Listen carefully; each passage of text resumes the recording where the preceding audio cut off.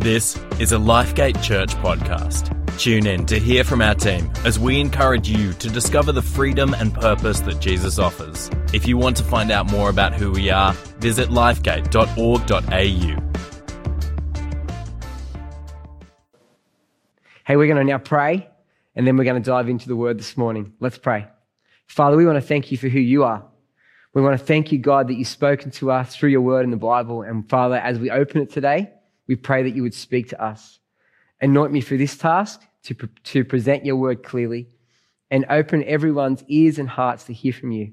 Use this message to bring transformation to people's lives. In Jesus' name, amen.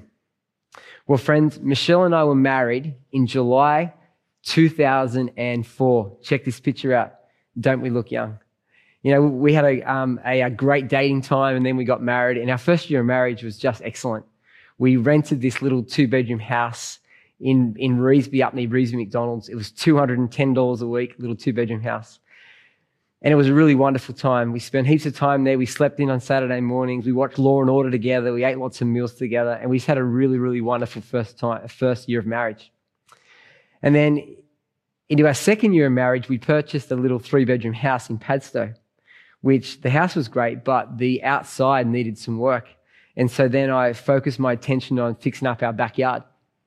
And then we changed churches and we got heavily involved in Lifegate Church. I wasn't the pastor. I was just part of the church. And I got heavily involved. I eventually went on staff, and a year later, Aiden had a baby. And all this stuff going on in our world, I then neglected my wife. There was so much going on at church, at school as a teacher, in doing the stuff around the house, that I stopped pursuing my wife, giving her attention, making her the number one person on planet Earth in my world, and I focused on other things, and I damaged my marriage. Michelle told me things like, Nathan, you are out too much. You are not spending enough time with me. But I didn't hear it for some reason. And it took me a few years, I think, to work it out. And as I said, I damaged my marriage, and it took us a couple of years to recover because I was deliberate in pursuing other things rather than pursuing my wife, Michelle. This morning, I want to talk to you on this topic. 3 things that will damage your marriage. 3 things that will damage your marriage. Now, if you're married and you're listening to this, well, hopefully these 3 things that I talk about will help you protect your marriage from damage. And if you're not married yet, or you've been married and marriage is in your future, these things that I talk about will be things that you will be able to avoid as you go into marriage. But before I talk about these 3 things, I want to talk to you about the importance of marriage, because in our society today, marriage is not as seen as important as it once was. People go and live like they're married without being married. And some people go and live like they're married and never get married. And the emphasis on marriage and the importance of marriage in our society today has reduced.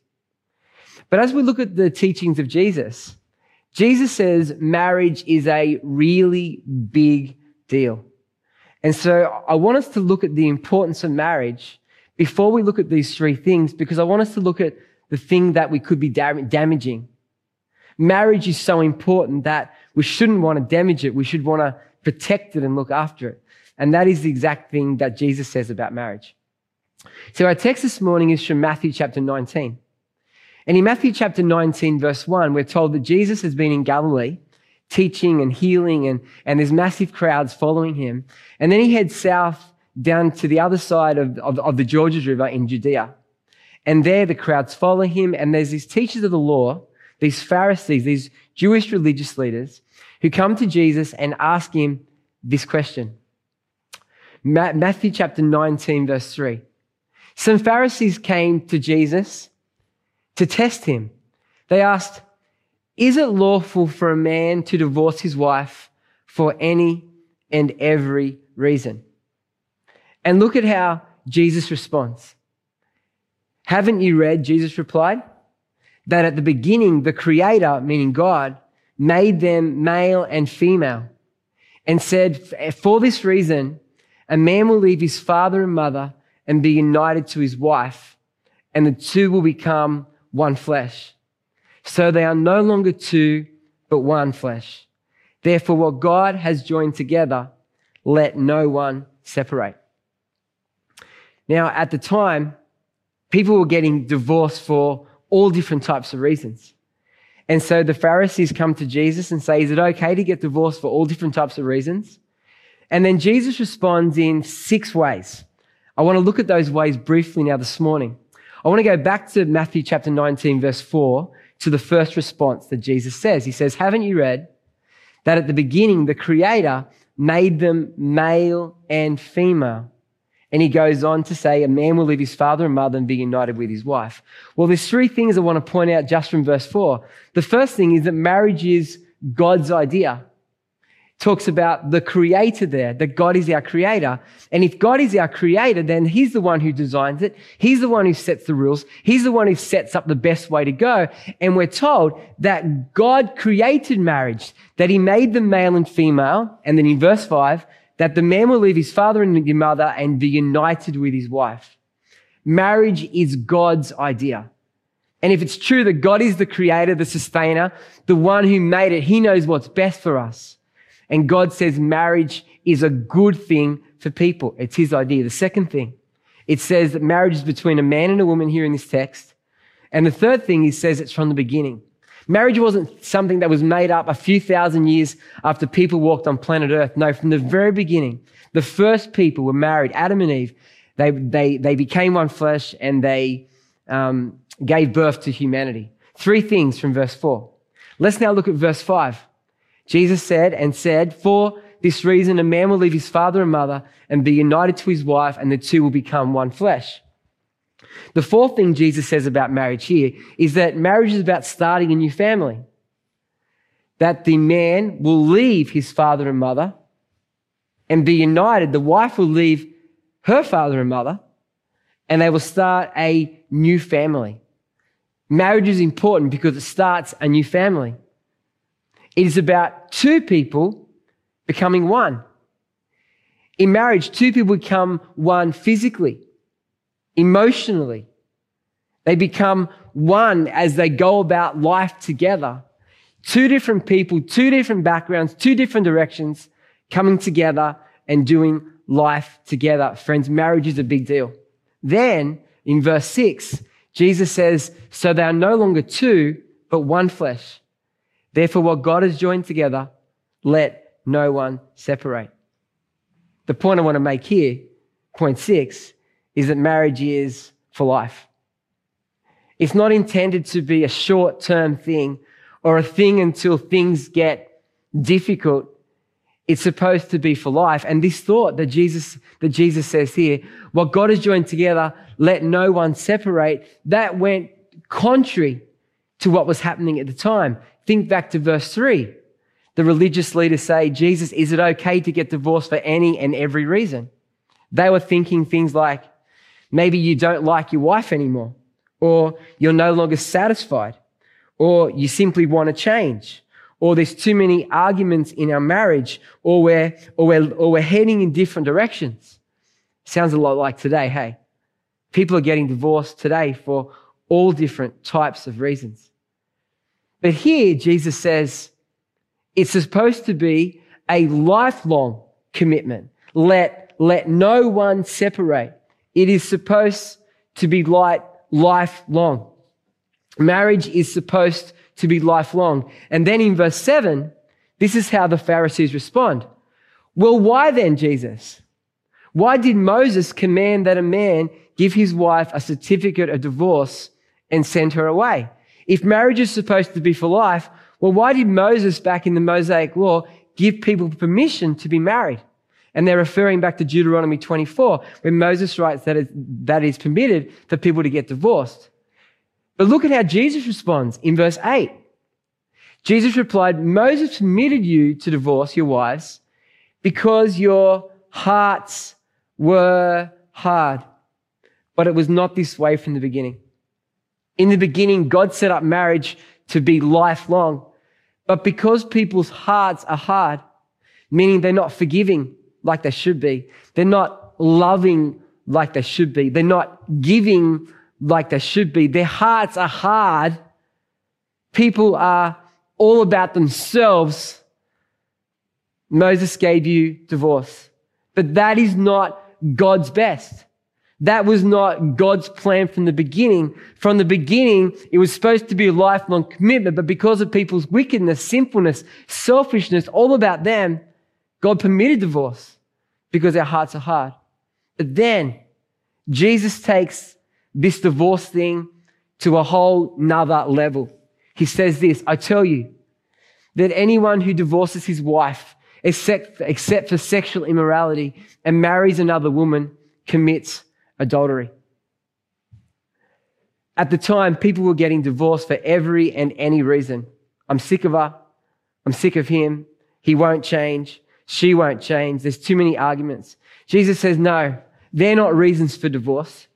If you're going to get divorced, Jesus says here, it's about, except for sexual immorality, it's about a really serious thing that happens in a marriage, really, really serious circumstance where you can be permitted to have divorce. Now, is sexual immorality the only reason why you can get divorced? Well, I don't think so. And many Bible commentators agree that Jesus isn't saying that sexual immorality is the only thing here where you can get divorced. He's talking about the severity of sin, the severity of breakdown. And an example of this is around abuse. If there's physical abuse, sexual abuse, ongoing emotional abuse, ongoing abuse in a marriage, that is not a safe environment for a man or a woman, depending on which way the abuse goes. It's not safe for them to be in that relationship, and they should get out and they should separate. And if things can't be reconciled, divorce is appropriate. Here's the point that Jesus is trying to make. Divorce is only for the most serious of circumstances. Divorce is only for the most serious of circumstances. Friends, marriage is a big deal. Marriage is special. And here again are the 7 reasons. Number 1, it's important because it's God's idea. It's between a man and a woman. Marriage was from the beginning. It's about starting a new family. It's 2 becoming 1. It's for life. And divorce is for the most serious of circumstances. Friends, marriage is God's gift to us. It is a way that He has designed us to be in relationship. It is a beautiful thing that God has given us. And the Bible talks about marriage in other ways. It describes it as a picture of Christ and the church, where the Christ is like the man and the church is like the woman. And just as Christ gave His life for the church, so the man is called to give his life, to lay down his agenda and honor her and serve her and love his wife. And the wife is called to love and honor and respect and submit to her husband, just as the church does to Christ. It's a beautiful picture. And then we could talk about some of the statistics and some of the research that has been done about marriage. Some of the research tells us, these are general principles, general research, that it's more stable for children when they grow up in a married relationship, where their parents are married.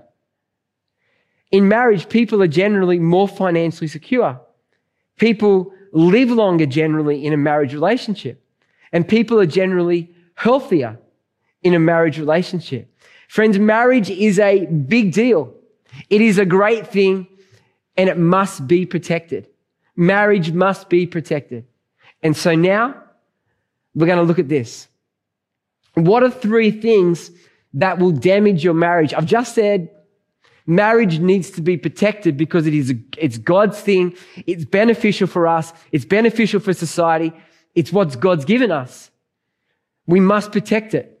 So let me now tell you 3 things that will damage your marriage. Now, as I thought about this, what would be 3 things that I'd like to bring to you today that could damage your marriage?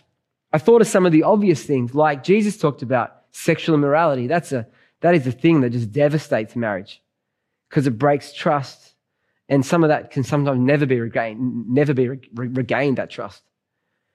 I also thought of what I said around abuse, emotional abuse, physical abuse, sexual abuse in a marriage devastates, breaks trust. And some of that just can't be reconciled. I mean, sometimes it can be, but it breaks down marriages, damages marriages.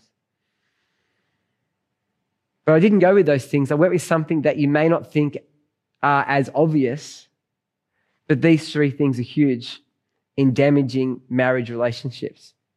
The first one is this: poor communication. A lack of or not communicating well. Poor communication. You know, as a pastor, I have the privilege of sitting down with married couples who are struggling. And as we sit, I say, what do you guys want to talk about? And they will regularly tell me the issue. It might be financial. It might be intimacy. It might be in-laws or outlaws. It might be who's responsible for what. And as we start to talk through these issues, and as I help them communicate well, usually, and I say usually, now it's not every time, because sometimes there are some deeply rooted issues in people's lives, deeply seated stuff, and they need ongoing help and counseling and prayer ministry and support to get free. But usually, as I help people talk through their issues, I find out that the issue that they thought was the issue wasn't really the issue. Their issue is poor communication. Because as I help them talk through the finance issue or the intimacy issue or whatever it is, they can talk it through and come up with a way forward because I've helped them communicate. Where their real issue is poor communication. Because when you don't communicate properly in a marriage, you get frustrated. You get angry. You say things you shouldn't say. You get hurt. And it's like a snowball effect where you get a snowball that runs down a mountain and it gathers more and more snow. The worse that you communicate, the more poor communication that you get in your marriage, gets more anger, gets more frustration, gets more built up. And that poor communication can damage a marriage. You know, communicating needs to be deliberate in marriage. It means sitting down together, turning off the television and the distractions. It means laying down the anger and the frustration. And it means seeking to understand the other person's perspective. It's about walking in their shoes, trying to understand it from their perspective. And then your partner understanding it from your perspective. You hear each other well, and then you come together and you work out a middle ground, you work out a way forward, and together, one flesh, working together, you move forward. My wife and I, Michelle, we are pretty good at communication. But about 6-7 years ago, we got stuck around kids and how to raise our kids. And we had lots of disagreements about what was appropriate and what wasn't. And Michelle was much more strict. I was much more lenient. And so we went and got help. We went to a marriage counselor. We did 4 or 5 sessions with a marriage counselor who helped us talk it through and come up with a way forward, which helped us lead our kids well, parent our kids well, which was a huge blessing. If you're listening to this and you struggle with communication, hey, you can get better at it. You can go and get help. You can learn the tools to become a better communicator in your marriage.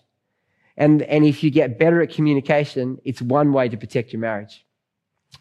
The second thing I want to talk about that will damage your marriage is this: holding on to the past or having unforgiveness. I don't know if you've ever been in an argument and the person brings up something that you did 3 years ago or 6 months ago or 3 months ago, and they're still holding on to the past, and they bring it up and you're like, that was ages ago. That's so far gone. But the person is still holding on to it.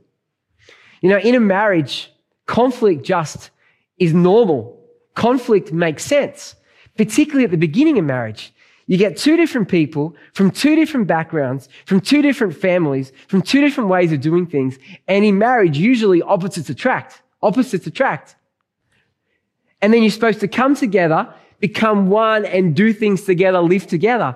No wonder you have arguments. No wonder there is conflict. It makes sense. And in marriage, you're going to have conflict. You're going to have arguments. You're going to have disagreements.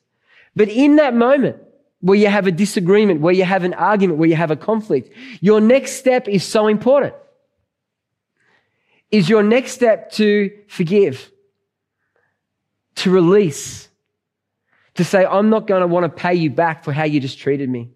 I'm going to release that.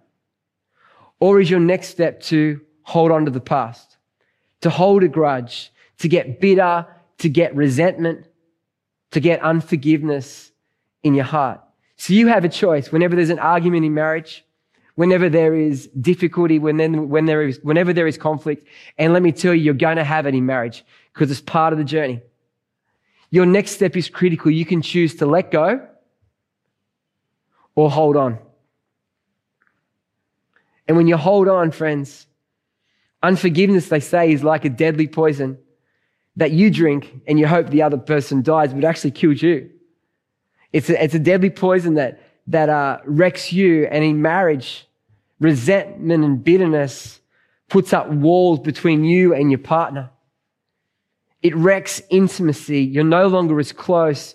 You no longer share your deep thoughts and passions and emotions with them because you've got all this stuff against your partner and they owe you. Unforgiveness, holding on the past can damage a marriage. And if you're in that place today, let me encourage you to turn to Jesus, to turn to God, Jesus, the Holy Spirit, who gives us the most wonderful example of forgiveness, of letting go, and we see it in the gospel. The Bible tells us that all of us get it wrong, all of us hurt God, but yet God loves us so much that he sent his son Jesus to die on a cross so that we could be forgiven, that our wrongdoing could be paid for, and instead of us being out of relationship with God, instead of God being angry with us, through Jesus, he makes a way for us to be forgiven. That is the most beautiful picture of forgiveness, where we treat God so poorly, and yet he chooses to love and make a way for us to be forgiven. It is a beautiful, beautiful picture.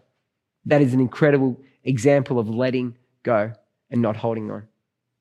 That's the second thing. The third and the final thing I want to share with you today, 3 things that will damage a marriage, is this. Number 3, stopping the pursuit. On Facebook this week, I was trolling through my Facebook pages and I saw a man in our church named Ross put up a wedding anniversary picture. There's Ross and there's Nikki, a great couple in our church. They're a real blessing. And this is what Ross wrote on his post. He wrote, 41 years ago, I won better than Lotto. And let me tell you, Nikki is an incredible woman. And Ross, let me tell you, you're definitely punching above your weight there. Nikki is awesome. I think you did win the Lotto there, brother. But as I was preparing this message, this Facebook post so captures what I wanted to say. And I'm not saying this is true for Ross and Nikki, but I want to grab this idea of I won. Men, let me talk to men for a few minutes. You know, when our men think about marriage, they often think of it like a race or an adventure or a hunt, where they are on an adventure, on a race to get the girl of their dreams, part of their life, and to marry them. And so the man sees their woman from a distance. The woman goes, she's pretty amazing. They start a conversation and then the pursuit happens. The man buys flowers, goes on dates, writes little love letters, says how valuable she is to him. And the woman feels like she is the most important person in that man's world. And that's how it should be. It's a beautiful picture. But then they get engaged. They get to the wedding day and it's a massive celebration. But then maybe straight away, or 1 or 2 or 3 years into the marriage, the pursuit can stop. The man can think, I've won, and sit back in his lazy chair and say, I've won the race. I've done my hunt. I've finished my adventure. I'm done now. And the pursuit of the woman stops. There's no more flowers. There's no more dates. The pursuit stops. There's no more intimacy. There's no more love letters. There's no more communicating that this woman is the most important person in the man's life. The pursuit stops. And this isn't just true for men. This is true for women as well. Women, you need to pursue your man. You got to make him feel valued and loved and supported. And men, the same. We got to pursue our wives and help them feel like they're the most important person in our world, because they're supposed to be in marriage. Our partner is supposed to be the most important person in our lives. But one of the things that damages marriage is when the pursuit stops. And the woman feels like she's no longer valued like she was. She's no longer important like she was. And so there becomes a gap, a chasm, disappointment. There becomes hurt. There's feelings of rejection, resentment, bitterness. And those things can damage your marriage just like it damaged mine. I shared at the beginning of this message that our first year of marriage was wonderful. It really was. But then we bought a house and I got involved in ministry and we had a child and I started to pursue ministry and fixing up my backyard, and I stopped pursuing my wife. And as I said before, it damaged my marriage, and it took me a few years to recover.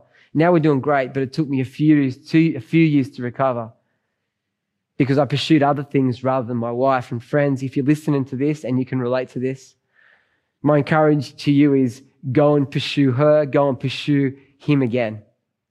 You can change it. Go and pursue them again. So friends, here are the three things that will damage your marriage. Number 1, poor communication. Number 2, holding on to the past. Number 3, stopping the pursuit. I wonder which one you can relate to the most. Now, if you're not yet married or you've been married and marriage is hopefully in your future again one day, my encouragement to you is to avoid these things. When you do get married, avoid them because they will damage your marriage. But if you are married and you can recognize that one of these things is part of your marriage, well, I want to give you some hope. The first hope is this: if you struggle with your communication, friends, you can learn it. There's plenty of counselors. There are leaders in our church that you can speak to. You can read books on how to communicate well, and you can take your communication from poor to really great in your marriage. If you're holding on to the past, friends, you can choose to forgive. And if there's so much pain and hurt, you can go to God and say, God, I need to forgive, but I'm really struggling. Will you help me? And the thing about God is that he always helps us do the things that he wants us to do. And he wants you to forgive. So ask him, God, I'm struggling to forgive. Will you help me? And God will change your heart, move your heart.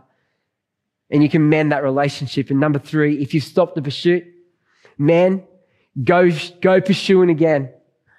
Pursue that woman. Woman, pursue that man. Make that person the number 1 person in your life again. Rekindle that which has been lost. Rekindle that which has been lost. At the end of this message, I'm about to close. I'm about to pray for each one. I encourage you that if you're married, to talk to your spouse about these things. And don't just do it yourself. Say, which one do you think we struggle with? Which one can we work on? And talk about it. Pray about it. Protect your marriage. These things can seriously damage it. I encourage you to be deliberate to protect your marriage. I'm going to close in prayer. I'm going to pray for those who aren't yet married and those who are married. Let's pray. Father, we want to thank you for marriage. We thank you that it's your idea and that you gave it to us and that it is so good for humanity. Father, I want to pray for everybody who's listening to this who's not yet married. Father, I pray that they'll become marriable, that they will work on themselves so that when they are married, they'll have a great foundation to live an incredible life with their partner. And Father, I want to pray for all the marriages. Father, I pray that you would bless them. Father, I pray the blood of Jesus over every marriage, the people of Lifegate Church, everybody who's watching this. Father, I pray a blessing on their marriages. I pray that every marriage, Father, will look at the stuff where they're struggling and that husbands and wives will talk about that and they'll be deliberate in working on it and getting better at it, and so that their marriage would flourish, their marriage would thrive. Father, I pray your hand and blessing on every marriage. In Jesus' name, amen. Hey, thanks for being part of this today. It's a real privilege to share with you. Thanks for being part of it.